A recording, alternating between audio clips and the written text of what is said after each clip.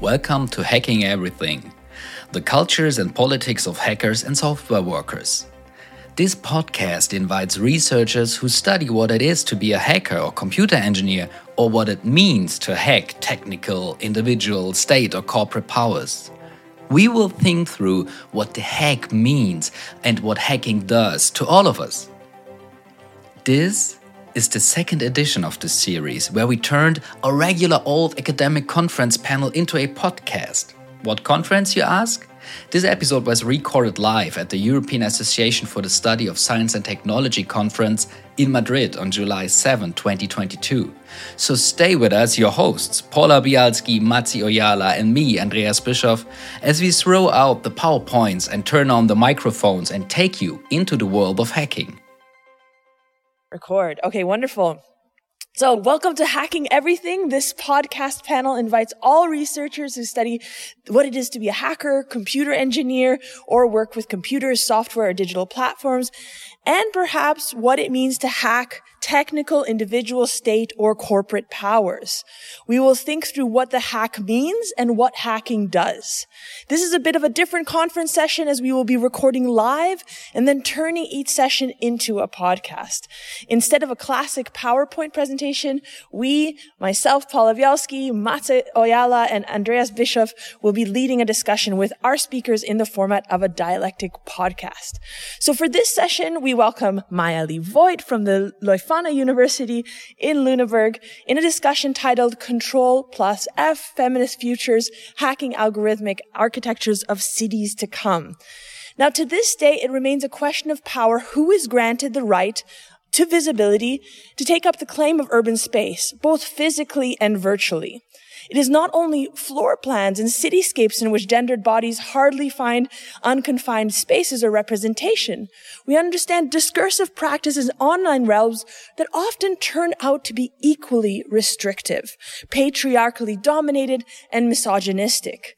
Following 5 months of ethnographic research on cyber-feminist collectives and their restrictive practices in Germany and Austria in 2021, Maya-Lee's contribution asks how digitized cities become technologically, culturally, and spatially hacked towards representing more diverse realities. So welcome, Maya-Lee. Yeah, so first question is what does hacking algorithmic architectures, as you call them, by and for these feminist collectives, what does it kind of specifically mean, and why is this focus on space so important? Thank you so much for having me. As Paula already said, the room of one's own, if we want to term it with Virginia Woolf, who said or who thought about that already 100 years ago, is not very granted for women, queer, or FINTA, as I call them. It's a German acronym meaning women, inter, and non-binary identifying persons, trans folk, and agender persons. And that just made me think of space, who gets the space, and take up space and have spaces of representation, not only within the technological realm, but, in the urban as well, since I'm an urban researcher. So that made me think of how patriarchally restricted and dominated all those, various spaces are still.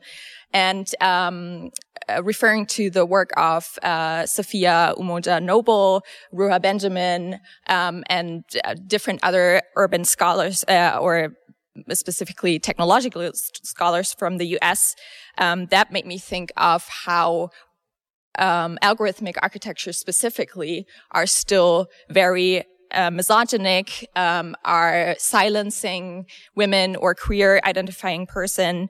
And when we look at the smart city as a model specifically, those technologies are dominating spaces more and more.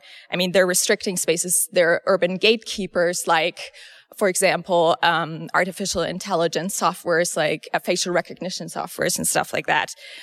and they're limiting access to specific spaces, for example, by racial profiling.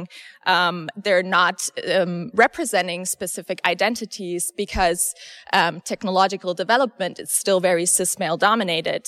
So what are those technologies reproducing is the question here, and what ideals are implemented in those designs that also reflect or are reflected in not only algorithmic architectures, but also urban spaces.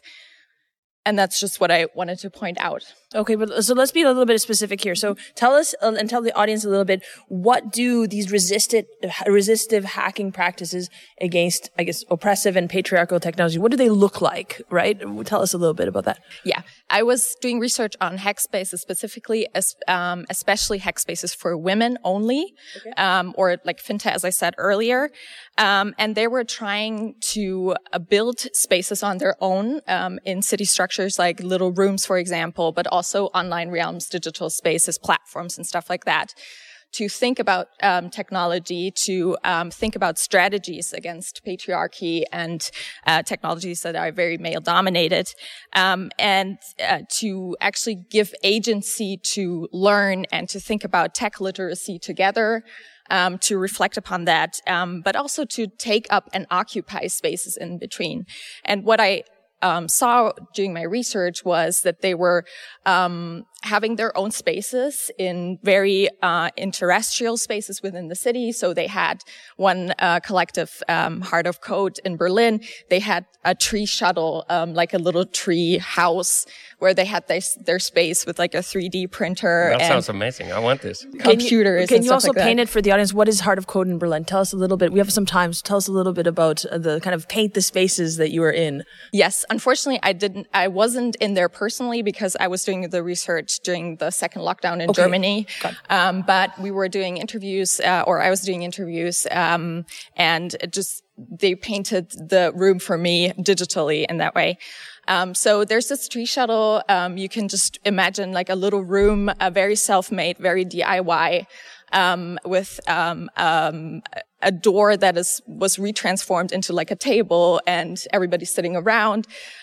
They have various formats together where they think about technology and think together about various topics. Lots of self-made things, also pregnancy tests, stuff like that, informations about various topics that are of relevance, technologically, but also culturally, and especially gendered. And, that's what they think about. And who's there? Who's the they? Who's they when we're talking about it's a collective of, Finta, identifying persons, and, they vary, and they have like a core of persons that are there, but they're open to anybody who identifies with their values and their gender ideals, and they invite everybody to just join and hack together collectively, no matter if you're able to technologically hack or if you're new to the game and stuff like that. Yeah, sounds really good.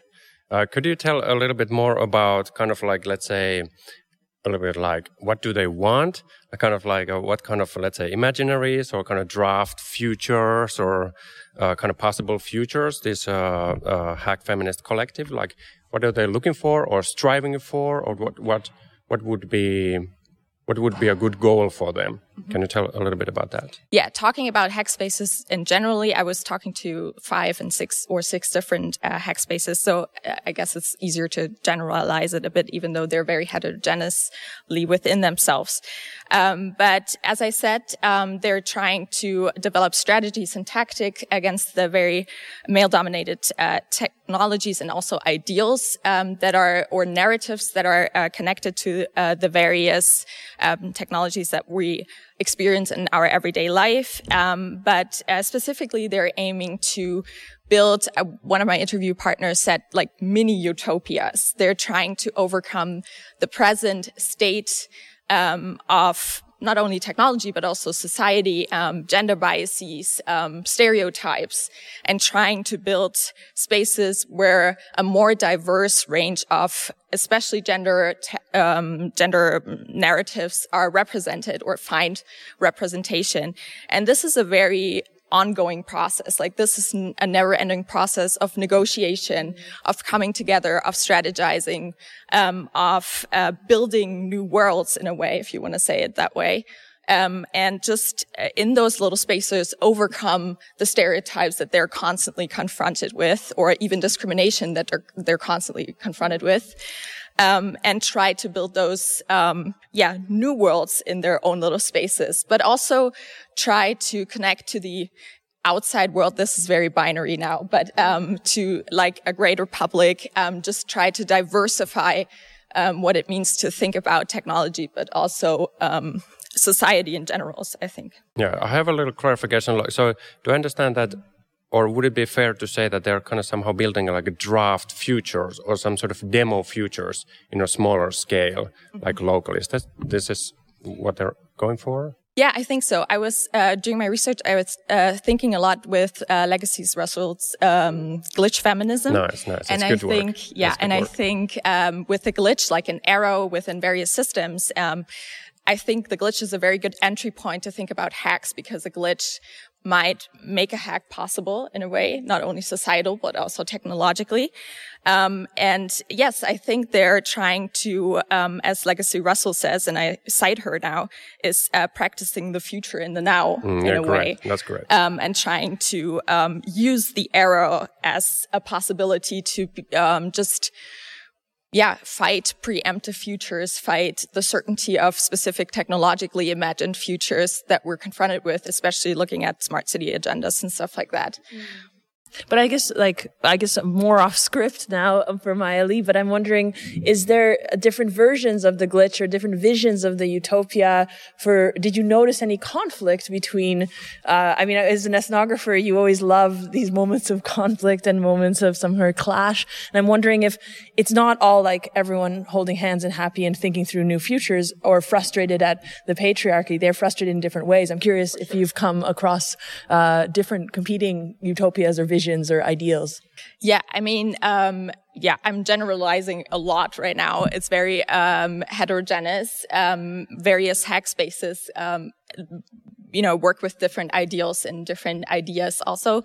And of course, I think it's very different where you can enter. And for one person, it might be, trying to make, the digital more accessible. And then for another person, it's more like, material barriers that have to be made, more accessible. So there are various entry points, and various glitches also from the perspective that, you look from, especially if we think with Legacy Russell, and she's, very much coming from Black studies, and, queer feminist, studies. And obviously that is not, applicable from especially very white dominated, hack spaces that they still are. So they're fighting a lot also with their own homogeneity in a way, which they're trying to stay open to and negotiate and, think through and reflect critically upon. But this is still an issue. This trying to manage accesses also to their spaces, to their ideas. And that's a constant negotiation and definitely has to be reflected upon, yes. Right, and also thinking through what is the hack, what do we want to hack, and what is the object of the hack. So, for sure. Sure. And I guess, do you add yourself any hacking practices? I mean, back to your ethnography or your ways of research, does your own methodological toolbox in any way kind of work with some hacking practices? I'd like to twist it a little bit around, where your participants able to hack you, exactly, so that you became, something else that you could have been. That's an excellent question, actually. I think they did. I'm not a technological or a computer scientist. I'm an urban ethnographer, as I said. So don't apologize for this. We're at East. I think this is relatable for me. Yeah, I guess. So I don't have any programming skills or very basic technological skills. I guess that's what I have. But what they did really was I went into this research with a lot of anxieties because of the knowledge hierarchy. And they really managed to open up, their spaces, their thoughts, their ideas, and also their very, gigantic technological expertise to me And we were able to find like a common language together, and actually realize that we have a lot of stuff in common. And it's actually very important. And a lot of scholars have pointed that out to talk to each other interdisciplinarily. Computer scientists maybe have to talk to urban scholars and vice versa to just get the multidimensionality that we're dealing with when thinking through spaces and digitalization and technologies and stuff like that. So I think they really hacked my worldview even, if that's a possibility. And I think as an ethnographer, you also always love to, dive into different worlds and get surprised. I think that's at least my personal goal. But they definitely hacked me in a way, for sure. Cool. And what's next? What's next for you? Right now I'm in a different realm. Trying to think through Amazon as an urban player and how it's influencing the urban from a very also not very tech feminist perspective maybe, but I'm trying to implement that for sure. But see how private interests, like we also see dominant in technology generally or in the smart city specifically, how they are shaping the urban and city streets.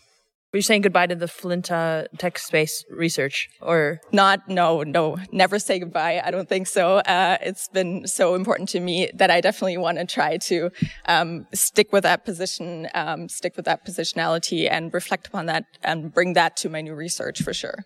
Yeah, sounds great. And then I really appreciate how you make sense of the space and how can that kind of how their making of that space also has allowed you to enter into that. So I think you're doing a good work of just working with this space stuff that you were. Thank you so started much. From. So that's cool. Thank you. I appreciate it. Thank you so much, Maija-Lee. It was wonderful talking to you. Yeah, thank you. Thank you.